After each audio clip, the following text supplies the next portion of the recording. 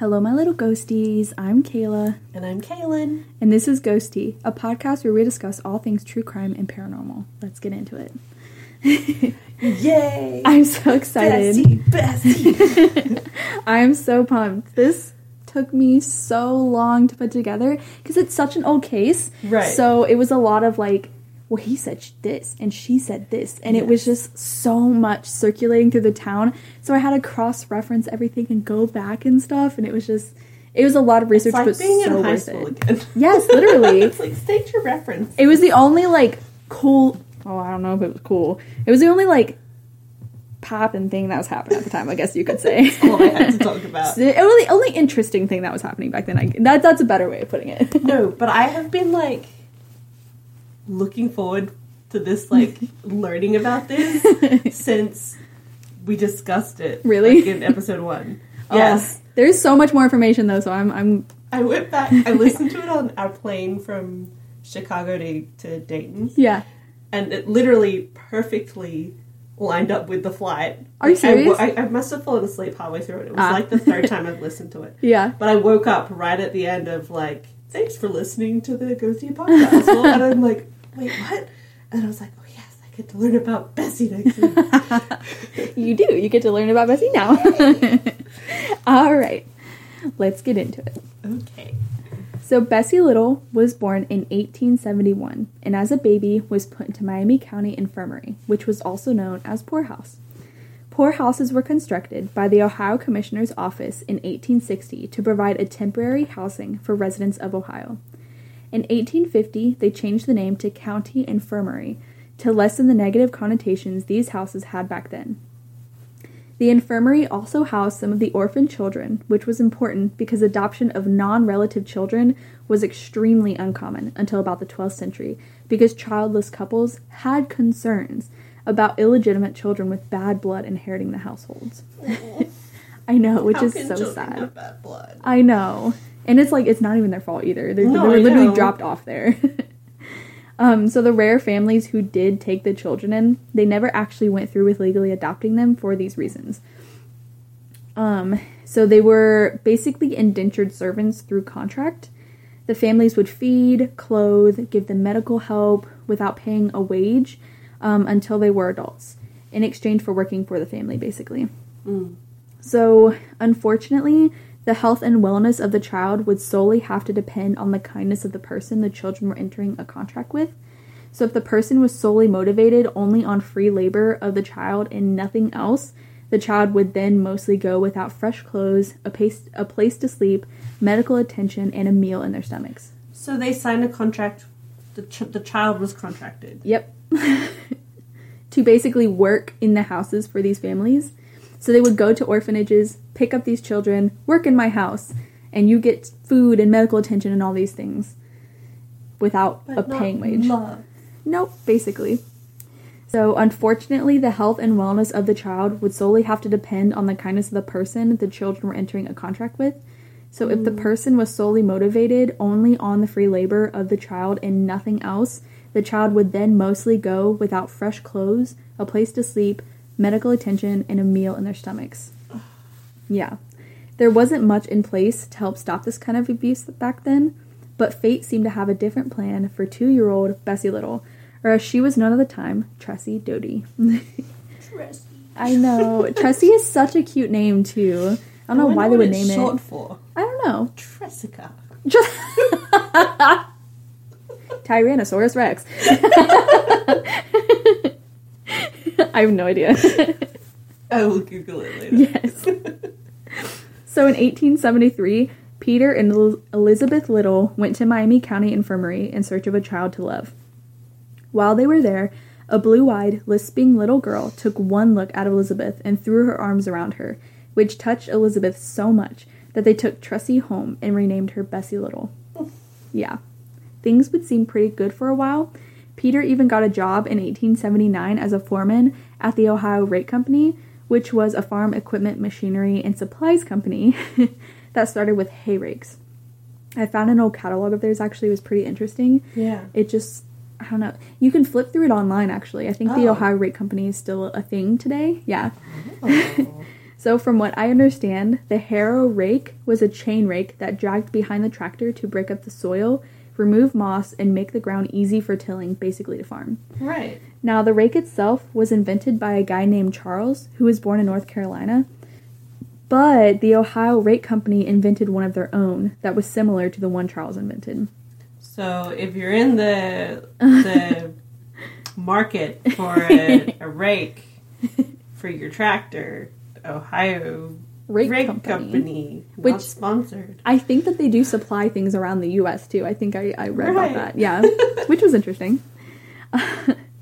So yeah, I tried to get more information about Bessie and how her life was, if she was in school or anything. I couldn't find anything else about her other than the information I've just told you about. But I would have loved to learn more about her. Right. Like, what are her hobbies? Did she knit? Did she have a dog? There was nothing about that. But this case was so big back then. It was like the O.J. Simpson case of back then, basically. Right. So it was just, people were just solely focused on, like, the tiny little baby details, like, oh, Bessie was adopted. And then, like, oh, she was murdered, you know? So, yeah. But now we get into... Spoiler alert, she was murdered. Yeah. Well, we said that in the other episode, so I feel like it's fine to say. Now we get into Albert France a little, which is Kaylin's favorite person. I have feelings. They're not very positive. Positive feelings. Yeah. So Albert was born in 1875 to Phoebe Studebaker France and Jacob France in Tadmor, Ohio. So a quick little fun fact about Tadmor is that it was home to one of the most important railroads in Ohio at the time. Residents hoped that its location would help it prosper, but because of the Great Flood in 1913, which I'm planning on doing an episode about, by the way, people abandoned it, and it became known today as Route 40, which is the main street of America. Ooh. Yeah, it travels from the mountain states to the mid-Atlantic states. Right. So it just all the way across.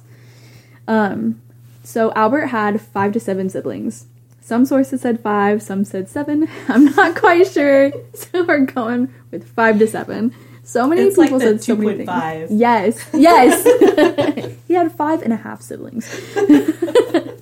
I mean, that's pretty much how it was, because one article would have a whole list of all of his siblings, and it would be all 7. And then another article will only have 5. But they also, like, so my great-grandfather had, like, 7 siblings. Mm-hmm. But, like, the first 3 didn't make it past, like, the age of 1 or 2. Oh. So he could have had 7 siblings, Yeah. but only 5 were still living at the time or something. Or... That's true. I don't think I ever realized that. I kept wondering. I was like, how could he only have this or only have this? So that's true. It only just... I was doing some research. Yeah. And I was reading them out to my great-grandma, who was his wife. Yeah. And she was like, oh, no, they didn't have those siblings. But then I was looking at the dates, and, like, the first 2 were twins and, like, barely lived a year. Mm-hmm. And then the other one died in the same year. Oh, it's so sad. She wouldn't have known him. Yeah. Because they weren't married then. Right. Okay. So Jacob, Albert's father, he had a chronic illness most of his father's life. He was becoming invalid in Albert's childhood. So Albert's mother, Phoebe, died when he was 13 years old, leaving Albert and his sister, Martha, to care for their father and the farm, as the older siblings had already grown up and moved out by that time. Right. So Albert took a menial job for about $5 a week. And today that would be about $163 a week, which is not that much money. But somehow he was able to save up enough money and move his sister and dad out of Tadmor, Ohio, into Dayton on West 2nd Street, which just so happened to be the same street that Bessie Little lived on. West 2nd? That's downtown, right? Yeah. Okay. So I actually looked up pictures of where the houses would have been, because online it had their addresses. There's nothing in those lots anymore. Yeah, really? They're just completely... I thought, like, maybe there's a building there or something, and they, like, tore it down and put something else there. They're just flat grasslands. There's, like, the houses have been demolished and everything. Huh. Like, there's just nothing there anymore. What's around there? It's just, like... it's weird. It's just, like, a neighborhood. Like, There's houses down the street and, like, a bunch of other stuff. Okay. So it's just their lots are empty. Yeah, where his house was, there is, like, a whole fence, but it's, like, super overgrown. And then there's nothing beside his house on the other side. Yeah. It's just, like, you can see a square in the ground where a house once was there. Right. But, like, it's just nothing there now. Yeah, super weird. So, yeah. He joined a College Street German Baptist Dunkard church. Which is such a mouthful, I know. In 1896. I saw in a lot of the articles that this church was basically the equivalent to the Amish. They didn't believe the same things, but they were super strict and disciplined. They never lied or committed any crimes. Yeah. That aged pretty Until now. Dun, dun, dun. Until along came Albert Brahms. Yeah, literally. He also became a stenographer shortly after moving there. And for those of you that don't know what a stenographer is, I didn't. I heard of it, but, like, I was like, oh, what's that? It's people who sit in the courtroom and, like, tippity-tappity, like, over what everyone's saying. Weird, like, typewriter with, like, not enough keys. Yeah. But back then, I think that they had all the keys, though, so, like, I think that his fingers were just, like, fire afterwards. You know what, though? I actually did know that because somehow I got onto stenographer TikTok. There's, like, this one chick who pops up every, like, so often where she's like, yeah, this is how I learned how to do it. Here's my machine. And it's weird. I want to be on stenographer I don't know TikTok. what I did to get on there, but, you know, give me your secrets. I'm enjoying it. I need to know. But yeah. Oh, yeah. So these two were constantly together. So much so that the town started to question their relationship with each other. So one day, Bessie and her mother, Elizabeth, were making an apple pie. What's funny? It's just like, do you think they had, like, the equivalent of shipping back then? It's like, oh yeah, Bessie and Albert, they'll make a fine couple one day. I ship them. What's a fine couple? I have no idea. They'll make handsome children. I don't know why we're talking. Anyway, they're American, but, you know, whatever. Yeah. So yeah, one day Bessie and her mother Elizabeth were making an apple pie. Elizabeth told Bessie to go fetch some more apples to peel. Elizabeth watched her daughter walk around the barn, and she was gone for a while, so she just decided to put the pie in the oven and go see what was taking her daughter so long. So she enters the barn and calls out for her daughter. There was no answer, so she starts to walk around the barn. She hears ruffling coming from the loft. Oh. Yeah. So she calls up, Bessie, are you up there? Come down here this instant. Bessie yells, I'll be right down. So she descends the stairs. Her mother asks her what she was doing, and she looks back up at the loft, and she sees Albert whip his head back in and demands that he comes down also. Yep. Why would you not stay hidden? I don't know. Why would he peek out over? Yeah, oh, like yeah, there's somebody down there. Going on. You Literally. know who's down there. Yeah. I don't know. Men are just... Not all men. Yeah, Some Albert men... is a special brand of stupid. Yeah. He actually is a special brand of stupid. Yeah. Well, her mom is really, really, really mad, obviously. She starts yelling at Bessie and, like, all that stuff. She makes Albert come down from the loft. He says, I was walking in the alley when I saw Bessie climbing up into the loft. I climbed up after her just to talk a little, that's all. Yep. We were totally just up there talking. Listen, I'm not a great liar to begin with. I cannot keep a straight face. But even I know that that's weak. Come up with a better lie, Albert. Come on. Yeah. Well, we find that he cannot lie. Oh my God. In any manner later on. Oh, wow. So Elizabeth told Albert to leave the property immediately and to never return. Scandal. So shortly after that, Bessie started sleeping on the dining room lounge because it was very hot in her room during the summer months. So the dining room actually opened up onto the porch. And one night, Mr. Little found Albert at the back of the house. After he was told to stay away. Doesn't listen. Men don't take no for answer. Romeo and Juliet. Literally. He asked Albert what the heck he was doing. Albert replied, he just wanted to see Bessie. He rapped on the side door and no one answered, so he went around back. Just making himself at home. Why? Just making himself at home. Why don't you come in, make some door? tea? What's wrong with the front door? Yeah. Pick up your boots. It's fine. So Mr. Little told Albert that he had to use the front door from now on because there was a bell. But after the barn incident, the Littles obviously never let Albert back into their home. So this caused Bessie to have a fight with her parents, which they found out that she was pregnant and worried for their daughter's reputation, told her to get married immediately or she would be kicked out of the house. So Bessie tried to get Albert to marry her, but Albert was not at the age of 21 yet, which, by the way, was the legal age to marry in Ohio at the time. I mean... I guess. Yeah, sure. Yeah. So he told her he did not have enough money to marry her, and that he was waiting until he turned 21 to inherit $2,000 from his mother, which would be about $65,000 today. Dang. Yep. He also said that he did not have his father's blessing, which I guess was a big deal back then. So, I guess, but you're a man. Yeah. You've knocked someone up. Yeah. But I guess his dad just did not want him marrying Bessie. I have no idea. But Elizabeth was not standing for this. So she wrote Albert's father a nasty letter. She explained that Bessie is pregnant. She found them both in compromising positions multiple times. She called her daughter a tramp. Oh. She said she was adopted and most likely came from bad blood. Ew. And demanded Jacob to give his blessing to let Albert marry Bessie. But Elizabeth literally never got an answer from this man. So pretty much nothing came from it. Bessie was thrown out of the house to fend for herself. Yeah. Bessie does not do very well after this. Poor Bessie. She's not doing very well. So after she left, Albert paid for her to have a hotel room at the Cooper Hotel. I did try to find the Cooper Hotel online to see where it stood in Dayton and stuff.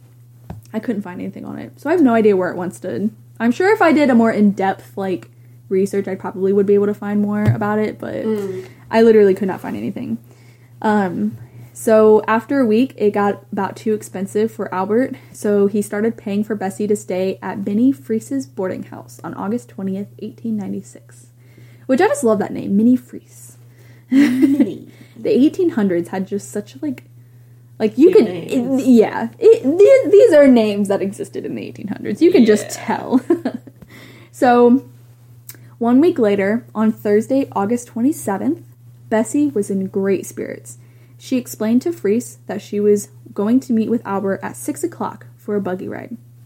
So even though she rushed through her dinner, she wasn't actually able to leave until about 6:20.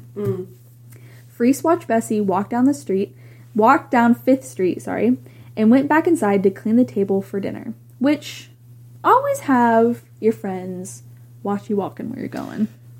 Safety first, people, even in the 1800s, okay? Why?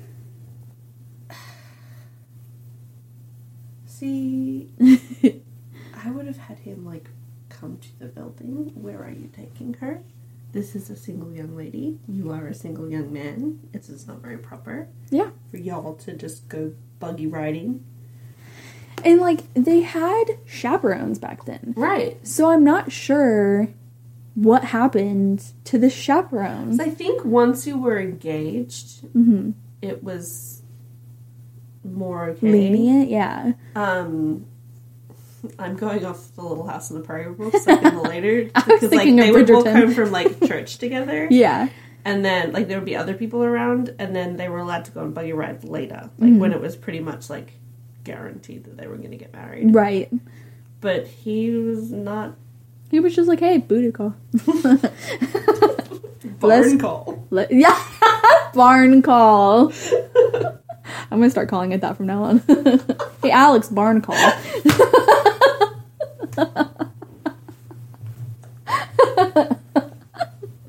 Alex is going to be like, who are you? What is happening? You're a crazy person. We live in an apartment.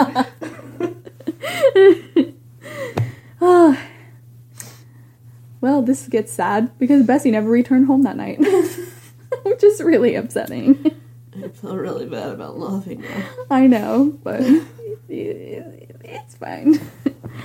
We're not laughing at the death. We're not laughing at the death. Absolutely not. No, it's really, really sad. So yeah, Albert's barn had supposedly burned down with his buggy. Yep, and his horse later that night. The horse. I know. When I read that, I was like, oh, evil? Literally evil. Why we need to kill the horse? I have no idea. The horse isn't going to tell on you. Apparently his neighbor felt the same way because he tried to get into the barn. He saw it was on fire. He rushed over to try to get into the barn, but it was locked. And he later told the police that he was like, it was locked. But people back then did not lock their barns because, I mean, they didn't really have to, but for this specific reason, there's hay and flammable stuff inside. Right. So, if there are barn animals inside, people need to be able to get them out. Right. But it was locked. Why was it locked, What did the horse know? That's what I want to know. He was worried the horse was going to have, a testimony of what happened. He did it, Your Honor. The only thing I could think of was that, shoes have, makes. Mm-hmm. You can tell what a shoe brand is. Yeah. Bullets, you can usually tell at least what kind of gun it came from. Right. So maybe horseshoes, different makes, different blacksmiths have, a different forge. Could be. So maybe if they'd seen a horse print, they could have been like, oh, well, only this person on this street makes these. And I have no idea. Give me your list. Right. I don't know. I think, because I know some people made their own horseshoes back then, but I think a lot of them did get them from blacksmiths, but you had to have somebody come to your house to specifically fit it to the horse, because every horse's hoof is different, obviously. Yeah. Everyone's fingernails are different, right. I don't know, so. But, so when firefighters arrived to put it out, they said it seemed like the fire started under the buggy near one of the wheels. So, suspicious. But the next day, which was a Friday, Albert shows up at the boarding house to pay another week's of rent for Bessie. But because you killed her. Right. So why do you need to pay to cover his tracks. He also has to speak with her. Oh. He didn't know. But Freese told Albert that Bessie literally never came home Thursday night. But she asked Albert where she was. Because Miss Freese, she's not a fool. She is not a fool. We like her. Yes. Albert told her that he didn't know, but when Freese asked him if he took a ride with Bessie, he denied it. Said he hadn't seen her in days. First lie.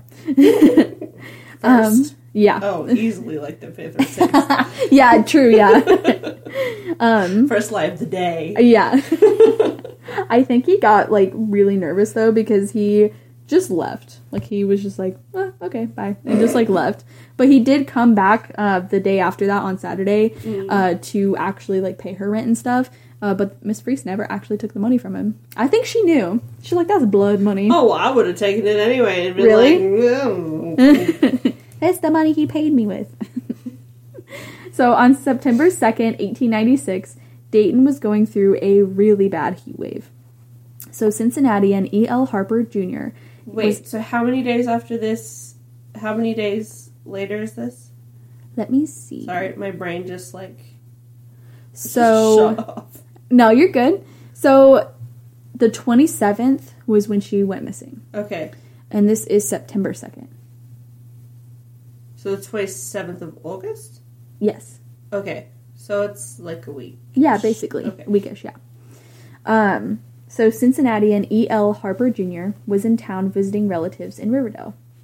He walked down to still water, took off his clothes and shoes, and decided to cool down from the heat by swimming. He submerged himself into the water up to his chin, looking over the water. How far away from civil? Did he completely strip off?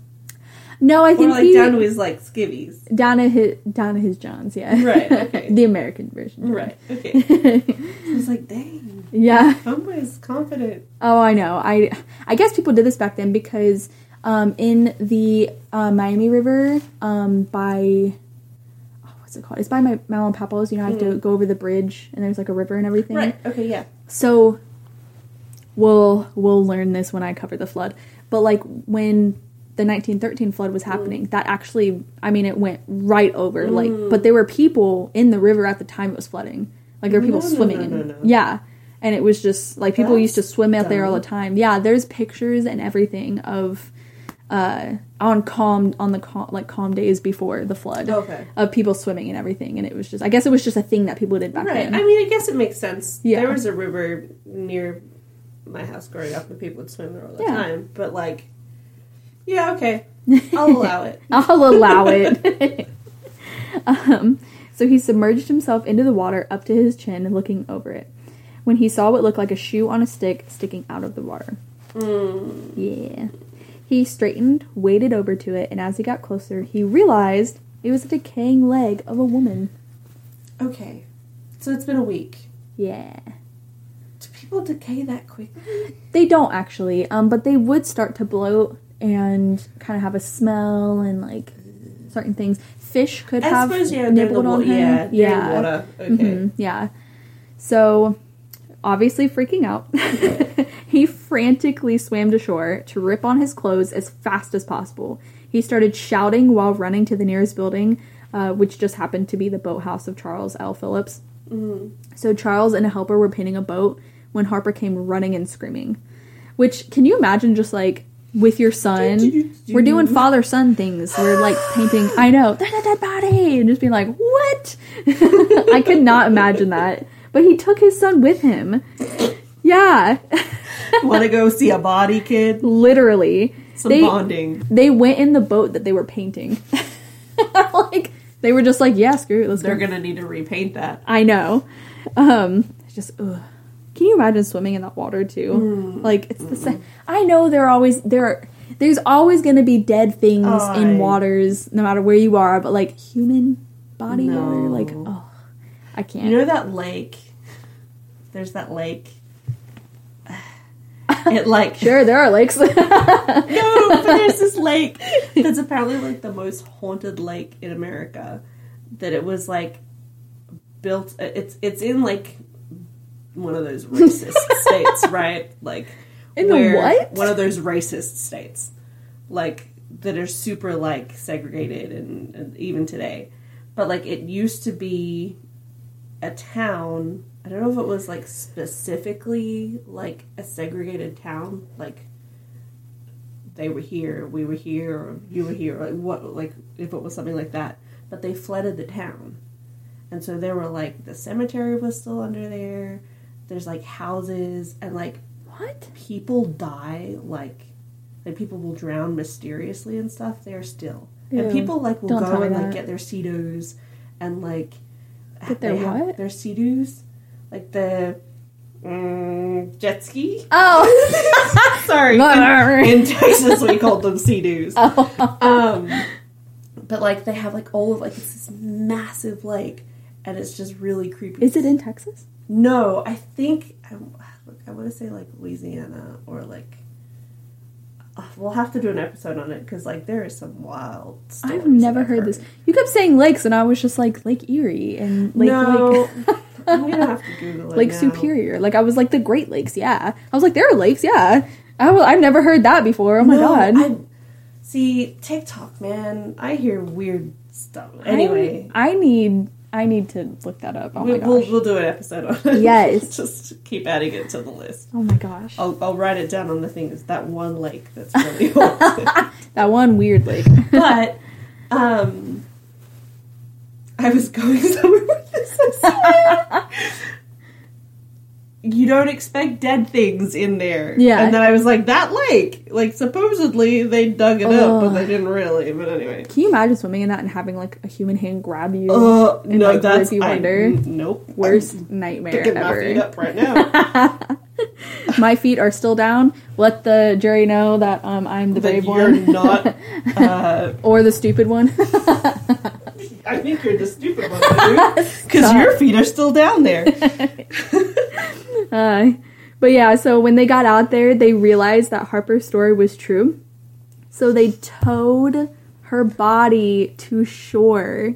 And when you say towed, you mean they respectfully pulled her body into the boat ride and swam her to shore. I'm pretty sure they just, like, slung something, or something. Oh. It's so upsetting. It really is, because I'm like, this really poor girl. Laugh, especially considering that well, it's late. We're not laughing at the body. No. Honestly, we're not. But it's comical to think that, like, it's a coping mechanism. Oh, right, when you're uncomfortable and stuff. But it's comical to think when you, like, not like a body, but like just being out in a river or something and just being like lassoing something, because normally you do it on dry land. That's where my mind went.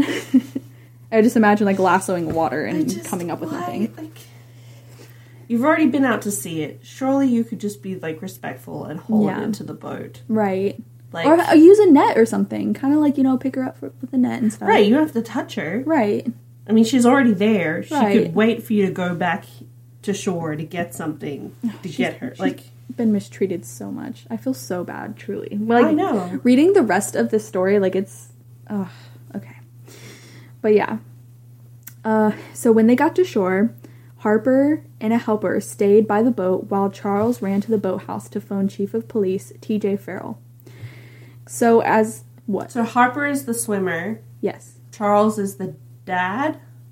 Yes, of the boathouse. Okay, so the son and Harper are waiting with Bessie, the body, yeah. And Charles has gone to call the police. Yes, okay. Yeah. So as soon as Farrell got the call, he phoned coroner Dr. Lee Corbin and told him, "Bring the wagon to Philip's boathouse. We have a dead body." Yeah. So there was transcripts back then, pretty much outlining word for word of what people said. So it was kind of nice to have, like, the old way of, like, speaking of, like, so I've got some of that in here. But Chief Farrell and an assistant police surgeon, Dr. Fred Weaver. So assistant police surgeons... they examine people or suspects specifically that are intoxicated or injured in any way. Okay. Yeah. So it's like there's been like a buggy chase and the bad guy's fallen out and he's broken his arm. Right. Okay. He's there to help, basically. He's a police doctor, I guess. Okay. Yeah. So he takes care of the living injured. Yeah.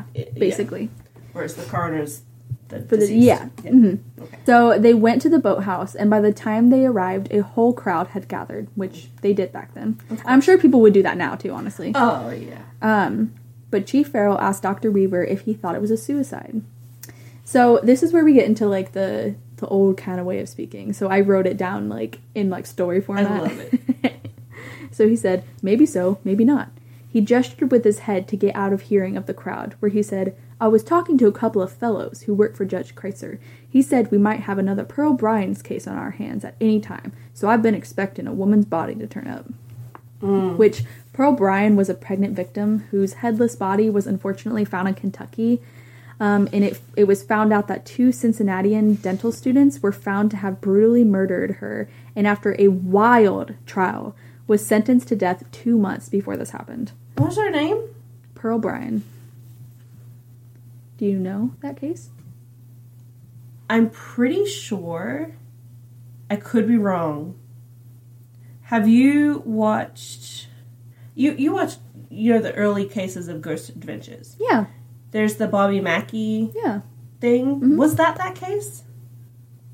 Pearl Bryan? Because there was a girl who was murdered, and I'm pretty sure she was decapitated and is Bobby pregnant. Mackey's in Ohio? I don't know. But, well, it was Kentucky, right? Her body was found in Kentucky, yeah. But she was in Ohio originally. I think they took her body. Is it? Yeah, I'm pretty sure that's the case. You literally just pulled that out of thin air. No, because you were sitting there and you were like 2 dental students, and I'm like, wait a minute. Because they threw her down the well. Yeah. Yeah. That's that case. How do you know? Where do you... man. I live for the Bobby Mackey episodes. Oh, those episodes are the scariest episodes, in my opinion. That is insane that you literally, right in the air. Just pulled that right out. I didn't even think about it. Yeah, no. That's crazy. Yeah, I'm pretty sure. Because Bobby Mackey, Kentucky. Yeah. Wilder, Kentucky. That's so weird. I don't know how you remember that. I'm gonna... Pearl Bryan, Bobby... Yeah. Pearl Bryan, Bobby Mackey. Oh, that's so crazy. Well. I'm quite proud of that. You should be. That's... Go ADHD. That is quite literally out of this world.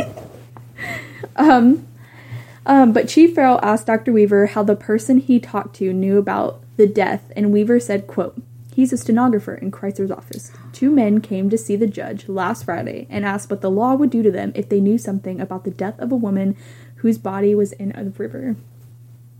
Stenographer, you say? Yeah, stenographer. We only know one of those. So we both just put our hands on our hips at the exact same time.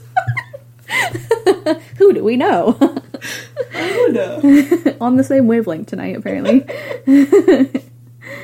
So after Dr. Corbin arrived, he examined the body and found no foul play at first, and then sent her body to Boiler's Undertaking Parlor, which, if that is not an 1800s like funeral home name, I don't know what is. Undertaking Parlor. Boiler's Undertaking Parlor. Boiler? Boilers, yeah. B-O-Y. Oh. So it's a last name, yeah. Yeah. It's an undertaking parlor. Wait, so no foul play? Nope, not at first. So after deciding this, the men were approached... Other than her being, like, in the river and dead. Oh, right, yeah. They assumed suicide, I guess. So after deciding this, the men was approached by some reporters. The next day, this woman's death was all over the papers, and everyone everywhere was talking about it, obviously. Now, Mrs. Ella Bell was a cashier at the Cooper Hotel, the same hotel Bessie stayed at before moving to Mrs. Freest's boarding home. Mrs. Bell sat down at her shift, opening the paper to read. The body of a woman has been found floating in still water the previous afternoon. The deceased was thought to be between 25 and 30 years of age. She had dark brown hair put up with celluloid pins. That's such a hard word to say. What is a celluloid pin? Like a hairpin? Yeah, it's like the long pins that you put on like the sides of your hair. Yeah. Right. Okay. Yeah. She had a high forehead, pug nose, and a wide mouth. Her teeth were regular. One incisor had been filled with gold. Frantically, she stood up and looked through the back pages of the hotel registry, phoned the police, and told them she knew who the woman was, which I'm sure we all know. She was identified as Bessie Little. I know. So, Chief Farrell went to the Little home on 1637 West 2nd Street and knocked on the door. Elizabeth Little answered the door and invited the police officer inside. Worried, she asked if her husband was okay. Farrell explained it wasn't about her husband and asked if she had a daughter named Bessie Little. Elizabeth said, yes, she's adopted, that is. Farrell asked, when did you last see her? To which Elizabeth got nervous and started to play with the strings of her apron and told him, not for several weeks. She left home and I haven't heard from her since. She sent someone to get her clothes. There has been trouble. Trouble? Farrell asked. Yes, Elizabeth answered. Bessie has not been a good girl lately, and my husband asked her to leave. Why are you asking? Has something happened to her?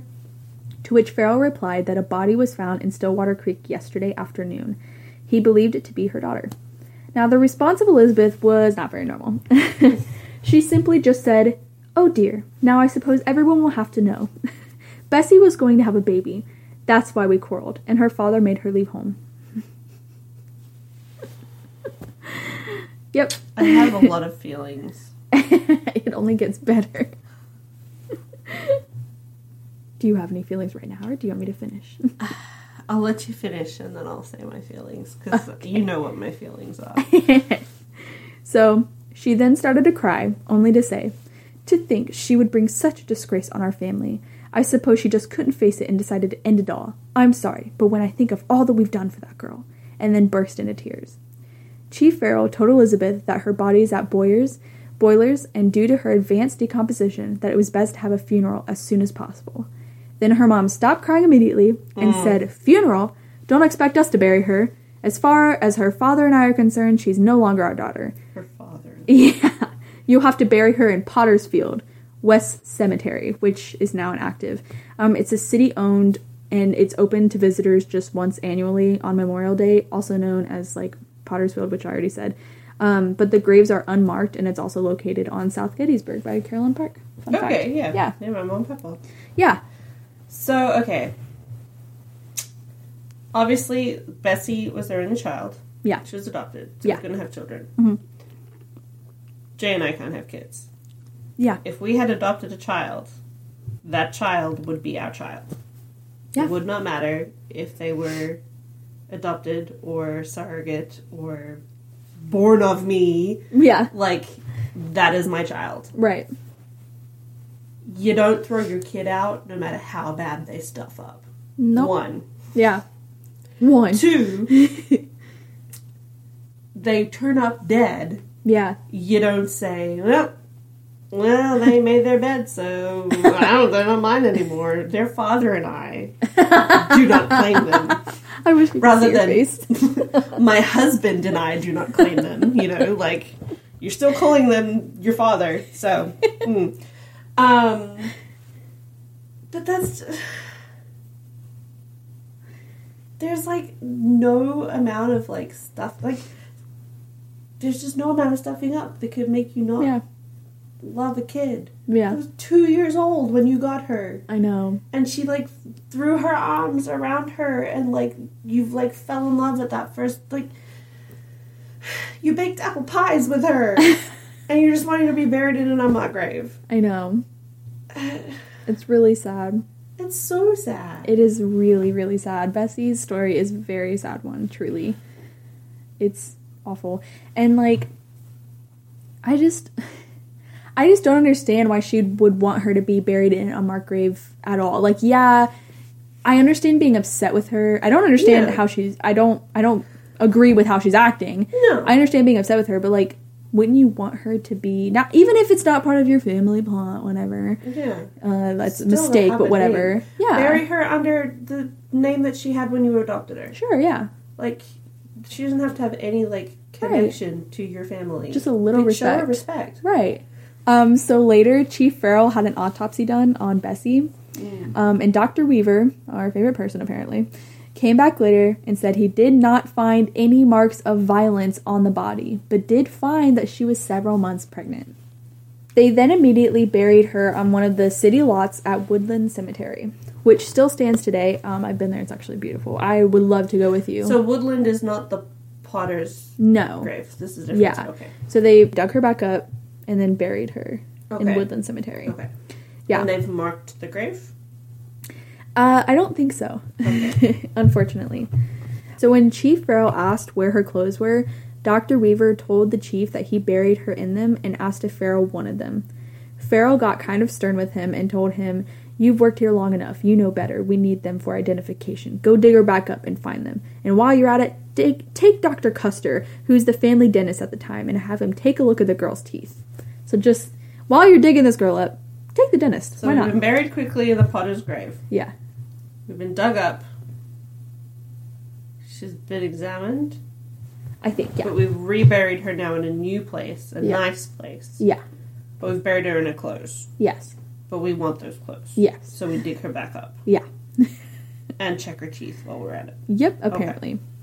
Okay. So they dug her back up. Dr. Custer examined her teeth, told Dr. Weaver that the gold filling was his work. So then they buried her again, took the clothes and information back to Chief Farrell. So then Chief Farrell calls Albert into his office to question him with all the usual questions, like his name, address, things like that. He asked if he knew Bessie, which he obviously replied he did. Farrell asked Albert if he knew Bessie was missing, and Albert replied that he knew she wasn't at her boarding room anymore and assumed she went home to her parents, but didn't know that she was a missing person. Lies. Okay. But we don't lie. Oh, totally. We don't lie. No. But when Chief Farrell asked him why he did not go to the Littles and ask if she was there, Albert said that he and her family did not get along, which is important for later. Yeah. So Chief Farrell then asked Albert if he visited Judge Kreitzer in the past 2 weeks, and if he was the one that required about what would happen if he had information about a body in the river and didn't come forward with it. Which Albert just replied, "No, I didn't visit him, and I deny that." He just denies it. Chief Farrell has my favorite response that I've ever heard of any chief having. He said, "Mr. France, I believe you are not telling the truth." So just straight up called him out on his BS. He's like, No. It's us. Yeah. He said, "I believe you have some knowledge of how Bessie Little met her death. So I'm going to hold you for further investigation." Yes. Which, come through, Chief Farrell. What a king. Yes. So Ella Bell identified Bessie's clothing, which is funny because, I don't know why Elizabeth couldn't. Well, so it's not her daughter. Apparently. Yeah. So yeah. She got to know her while she stayed at the Cooper, and even told Farrell that Albert was the one that was paying the bills. Minnie Freese talked to the police about Bessie staying at her boarding house and how Albert was the one that paid the bills also. Told them about coming the day after Bessie didn't come home, asked her for her, and tried to pay another week for her. She also disclosed that Bessie confided in her that she was really depressed and she felt like she ruined her life and she wanted to end it all. But there's a difference between telling someone, oh, I want to end it all, and actually doing it. Yeah. No. Like, imagine the amount of times that, like, you're just being dramatic. And you're just, like, even just joking. Yeah. Like, I don't know if it's just a millennial thing to be like, you know, I did this, might as well kill myself. Yeah. Like, you're not going to. Right. But, like... Her jokes were ahead of her time. Exactly. I'm just kidding. She was the OG millennial. Yeah. So, as I said earlier, the case was just blowing up. People took interest, obviously. So 3 16-year-olds went to the bridge the day after Bessie was murdered. They said that, you know, they were there to fish and stuff, but they did find a puddle of something red in the middle of the bridge, with a turquoise side comb in the middle of the puddle, with droplets of blood from the puddle to the railing of the bridge, which the second comb was placed on the railing of the bridge. They said it looked like someone drove their buggy through the puddle and smeared the blood. Yeah, does sound like someone familiar? No, someone who might have burned their barn down. So they just took the combs, I guess, and just continued to fish, which I can't imagine reaching into a puddle of blood. Well, this'll fetch combs. me some decent money. I mean, I guess they didn't sell them, but they didn't realize what they could have been, obviously, until they read the paper about Bessie's death. So within the hour, Chief Farrell had the combs identified by Elizabeth and the jeweler. So Elizabeth couldn't, like, identify Bessie's clothing, but she could identify the hairpins, I guess. So they were identified by Elizabeth and the jeweler who sold her the combs. So they called Fred Weaver back into the office to tell him to dig Bessie's body back up. So this is the third time now she's being dug back up. Yeah. So Chief Farrell wants Fred Weaver to look for bullet holes this time. He said it could be in the head, but it could be anywhere. If he did find any bullet holes, to bring that part of the body back to him. Oh. Why? Just come and look at the body. For why would you need that? So Weaver did find holes in Bessie's head. And returned with it. He found 2 bullet holes by her right ear. So, just brought that head right on in, I guess. Just fully disrespecting her in every which way possible. Why not? We've already done everything else that we could do. Let's chop her head off. I guess. So Chief Farrell then called the boathouse owner's son, which was Ed Phillips. He asked him to come down to the bridge to help look for the gun that shot Bessie. So he had him diving for the gun. So after a while, a crowd formed, and every time Phillips emerged, the crowd would just cheer.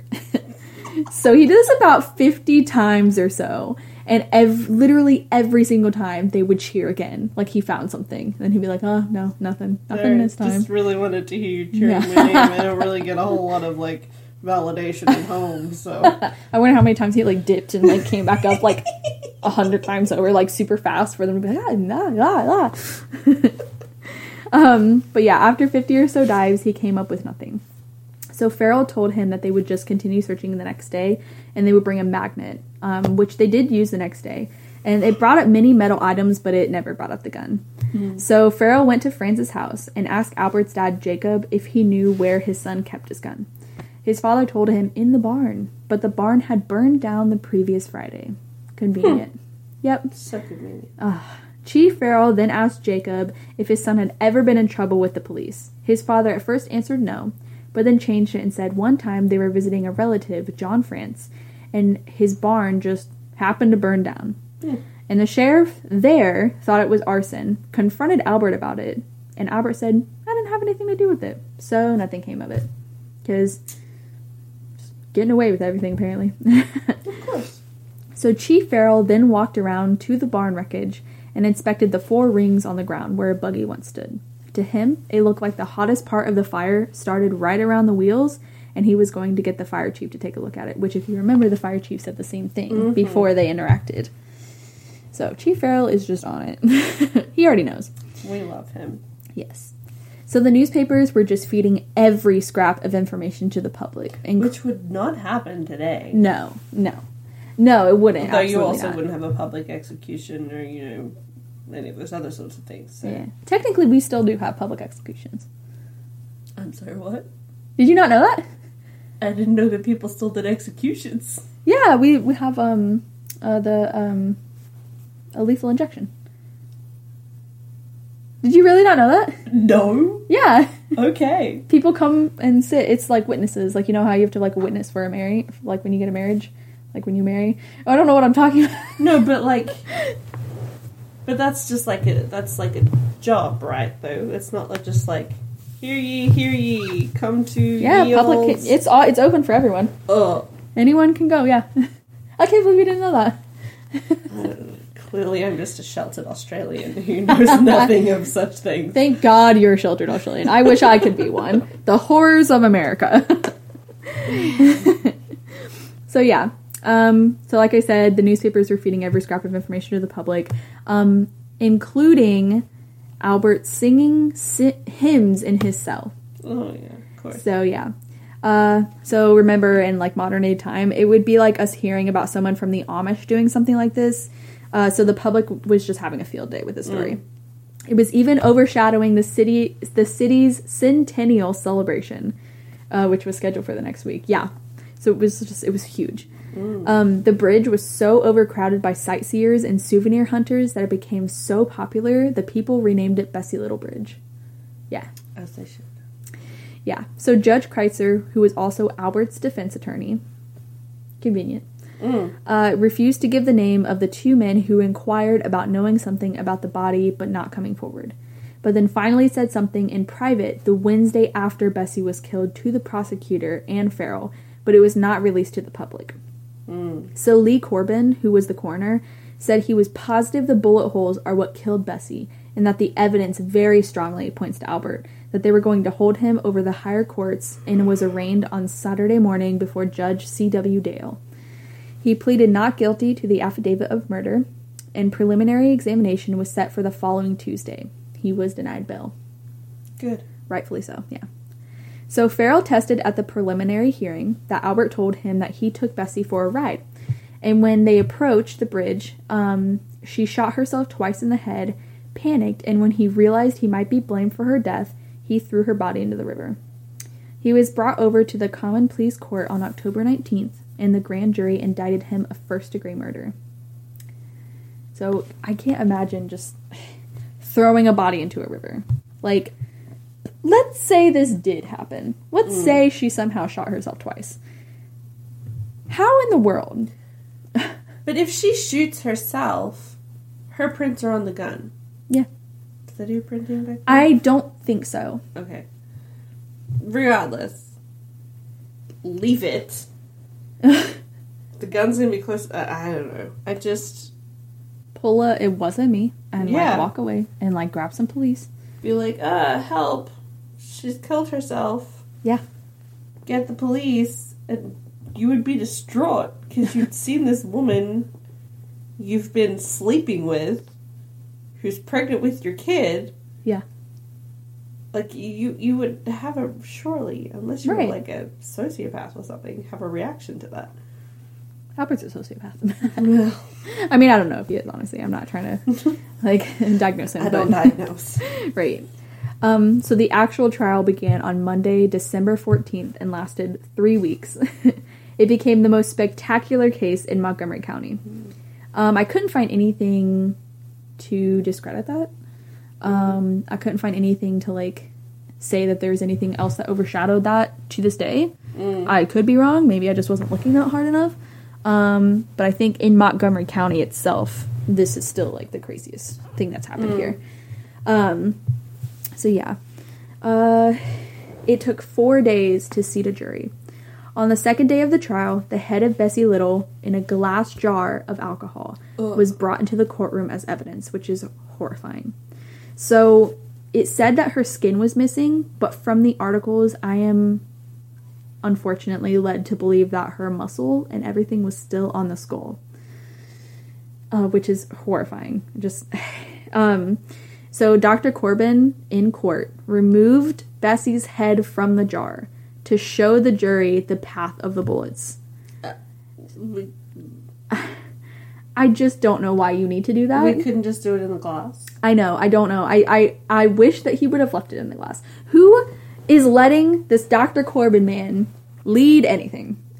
Him and Weaver, man. Just throw him away. No, we don't need him. Yeah. We don't need either of them. Literally. Completely. So disrespectful. So obviously several spectators fainted when he did this because he has a skinless head, showing it to the jury, which is horrific. And some people had to be carried out of the courtroom, which is, the prosecution was trying to prove that the first bullet killed Bessie. Therefore, it would be impossible for her to shoot herself a second time. Right. Obviously. The Littles were called into the courtroom to testify, and they told the jury that Albert has been calling on Bessie for a little over a year without objection from them. Now, if you remember, earlier, Albert said that him and the parents didn't get along very well, which is true. In the later days. But in the beginning, they didn't really have problems with him. But he said that they never got along. So, another lie. So I'm beginning to think that maybe he does lie. Yeah. That maybe, I know it's hard to, try to find the lies, but, I think they're there. If you squint a little and, look you went, Okay, Alexis. Literally, you did it on Alexis. David. But yeah. So, the Little said that he was personable, came from a fine family, but after the barn incident where she found them in compromising positions, she told Bessie she could no longer see Albert, and that's when she left home. So, a little inconsistent, that. She didn't leave home immediately, but, the gist of the story. The court heard the testimonies of two people who heard the shots of the night of the murder.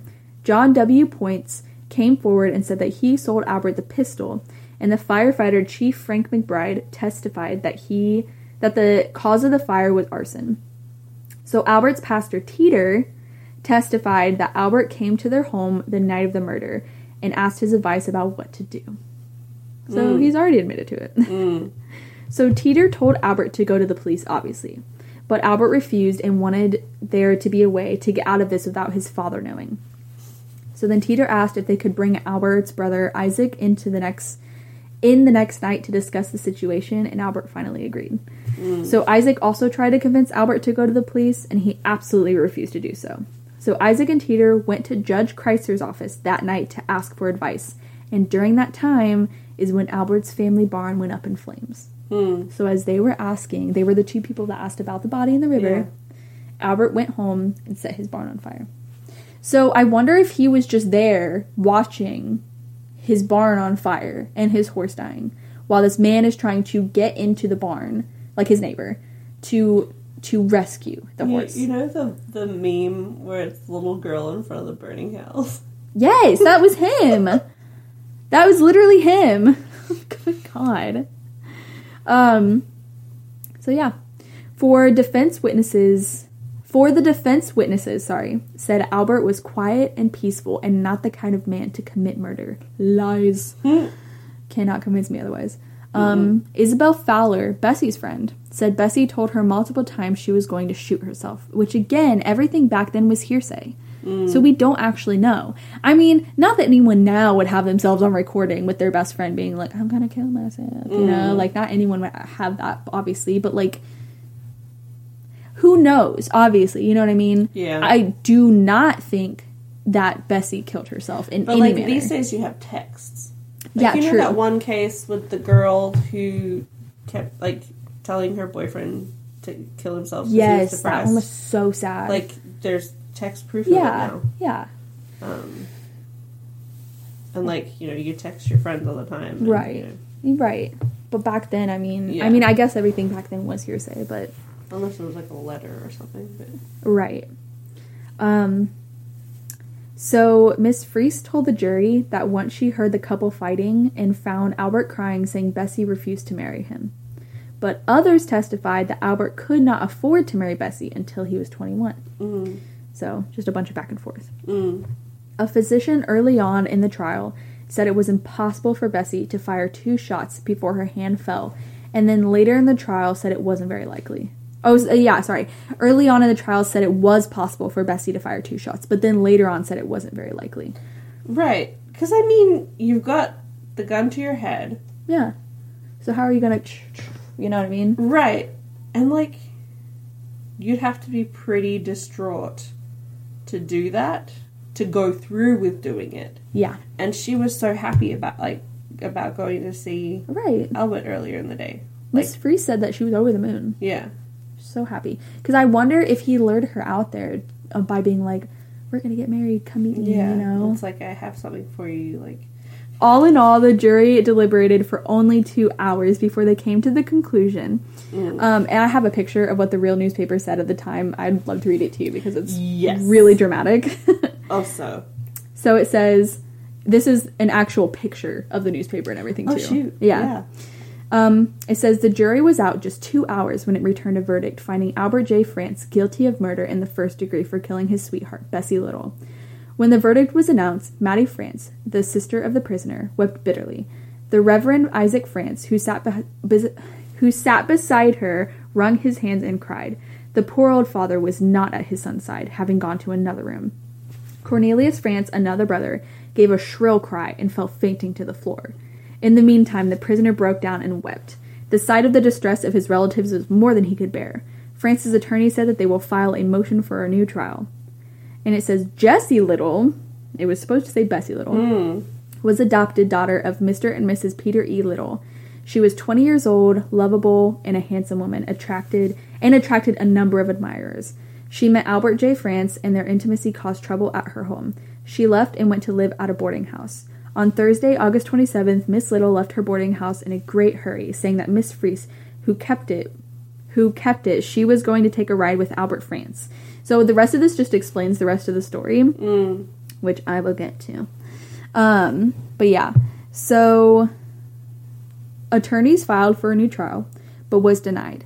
And Albert was sentenced to die by electric chair on November 19th, 1897, making him the 3rd person in Ohio ever to die by the chair, which is interesting. But hours before the execution, he wrote to Governor Bushnell, denying his guilt and asking for mercy, saying, I quote, I hope and pray you will spare my life, for I am innocent. If you do not, I thank you for the attention you gave my people, and may the God of heaven and earth forgive my enemies and prosecutors, and may we all meet in heaven. Albert's brothers and sisters came to have dinner with him before he was executed, and while they were eating, the warden came to tell him Bushnell denied his appeal, which I did try to find a last dinner, because I know most people are interested in that. I couldn't find anything on that. It's just bland white people food. Probably. Steak with no A1 sauce. Yeah. But yeah. So 120 people watched him being electrocuted, and only 3 people were necessary at the time to even be in the room. Dang.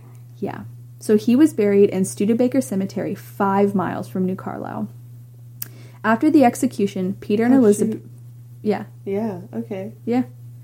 And I've been to Studebaker Cemetery, too. So we might be able to go there and see his... Yeah. Well... Do we really want to give him any more? I want to see how much bigger his headstone is compared to Bessie's. Yeah, okay. Fair. What they do. So after the execution, Peter and Elizabeth Little went to Woodland Cemetery and selected a plot in section 111 near Wyoming Street, and took Bessie's remains from Potter's Field and reburied her for the 4th time and placed a small stone at the head of the grave. Oh, well, you know. It's the least they could do. Yeah, literally. Now we're like, oh, we love our daughter. Right. So the steel trestle bridge was replaced with a more modern one in World War I, but to everyone to this day, it is still known as the Bessie Little Bridge. Boom. Wow. The end. Dun, dun, dun. Or is it? Or is it? There's so many people who have ghost stories on there too, like on the bridge, which is interesting.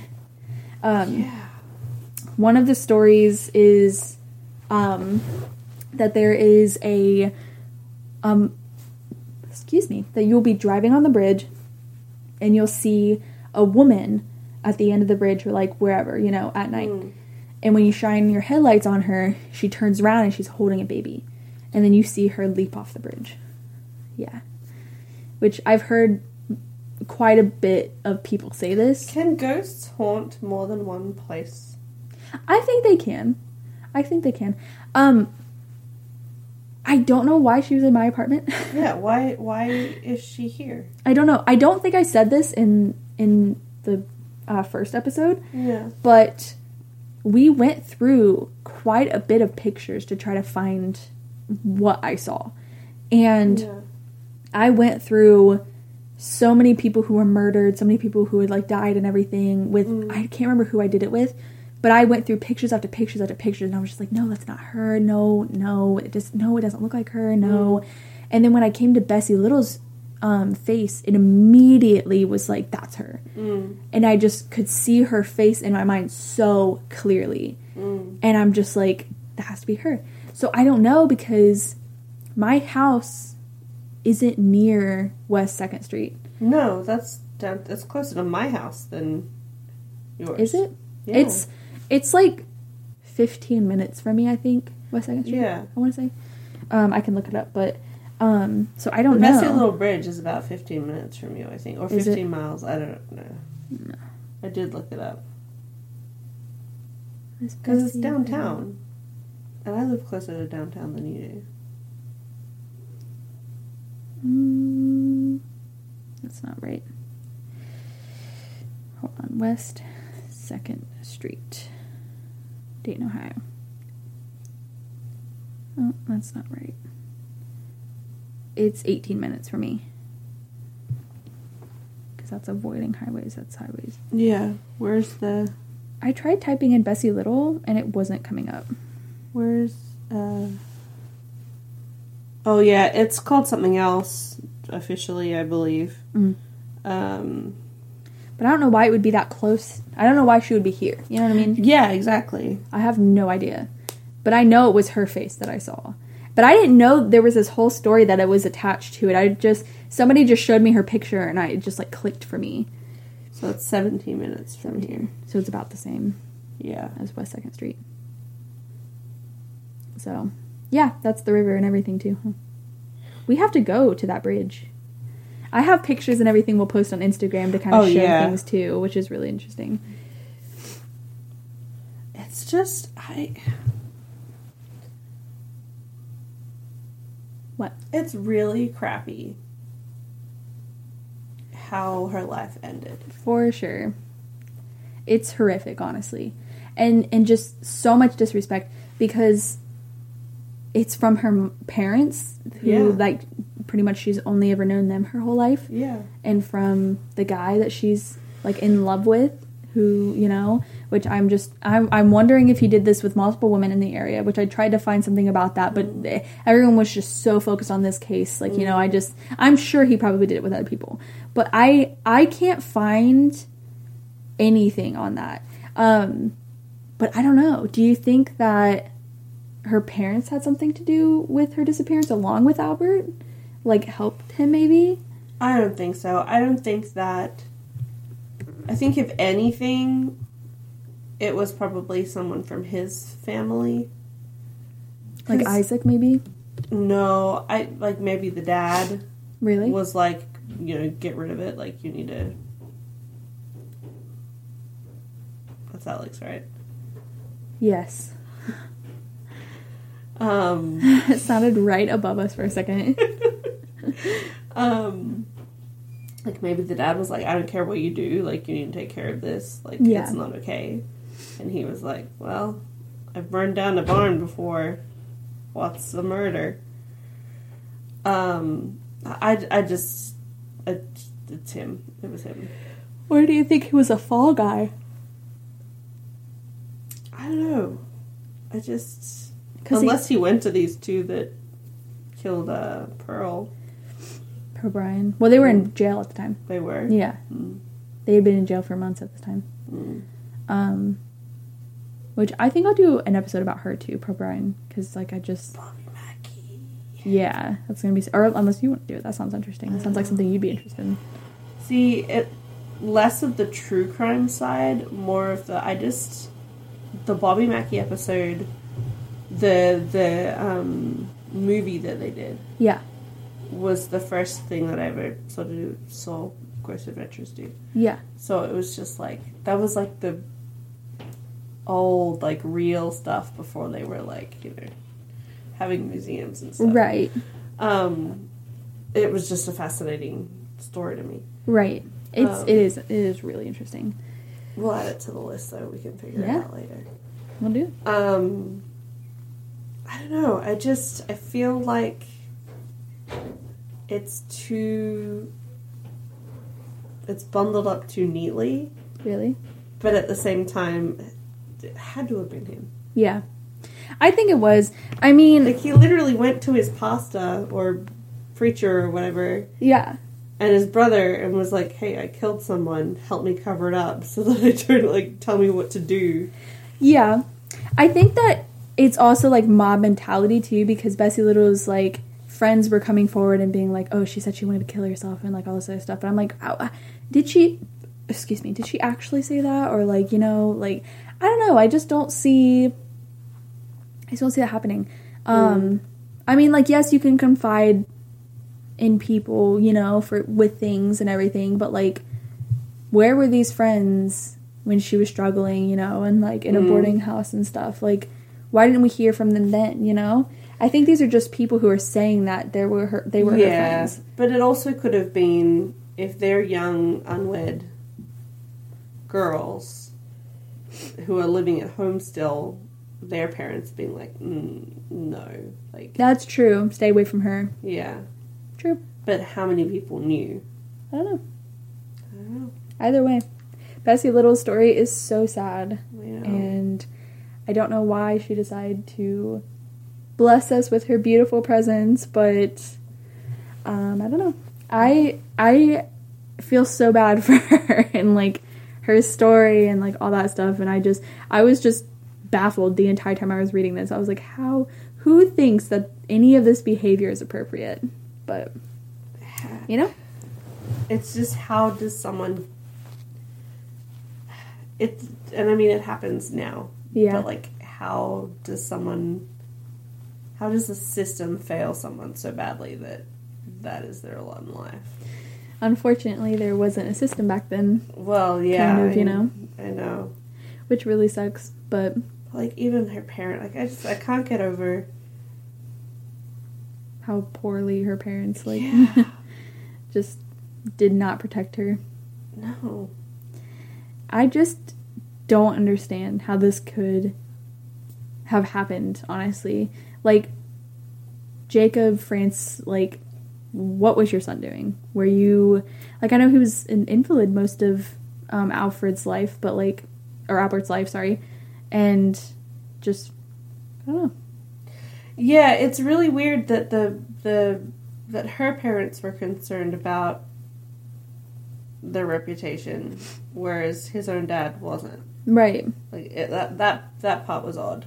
See, his family was supposed to be very, like, well-respected and, like, kind of better off and stuff, but for some reason, when I picture his family in my mind, I picture them kind of, like, in a backwoods, like, hole with, like, a... But that's how it seemed like it was in the beginning, anyway, until he was able to get money together.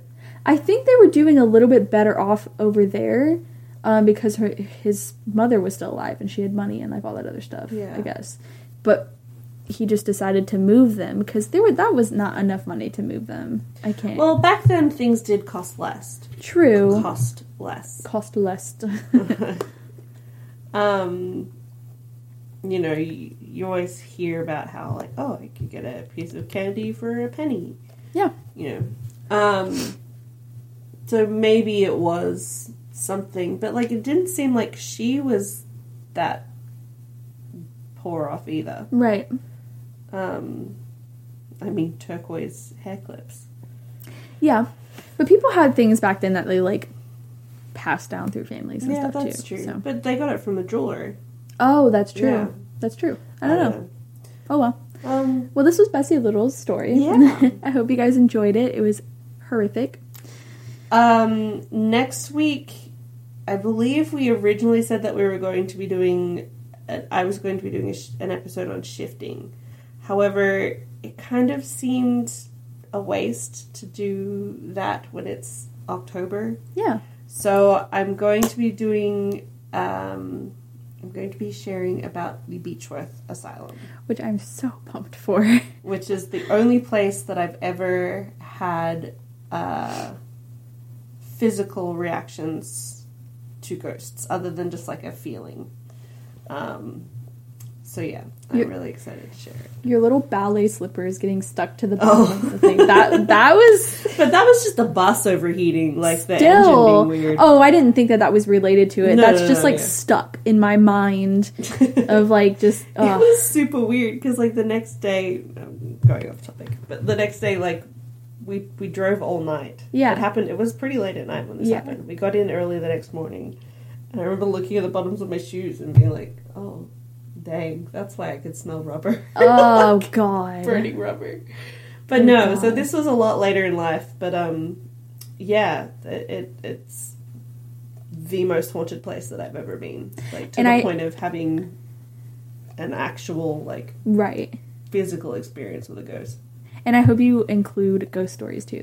Oh, definitely. I'm so excited for the ghost stories. I'm actually... I'm going to email them. Okay. And be like, hey, like this is what we're doing. Can I have some stories? Yeah, that would be awesome, honestly. But yeah, so yeah, look forward to it. Yeah, we'll see you guys next week. Yeah. Bye. Bye. Thanks for listening to the Ghost Tea podcast. You can find us at Facebook at facebook.com/Ghost Tea podcast or on Instagram at ghostea_podcast. That's GHOSTEA podcast. If you have any topics you'd like us to discuss or just want to say hi, you can email us at ghostteapodcast@outlook.com.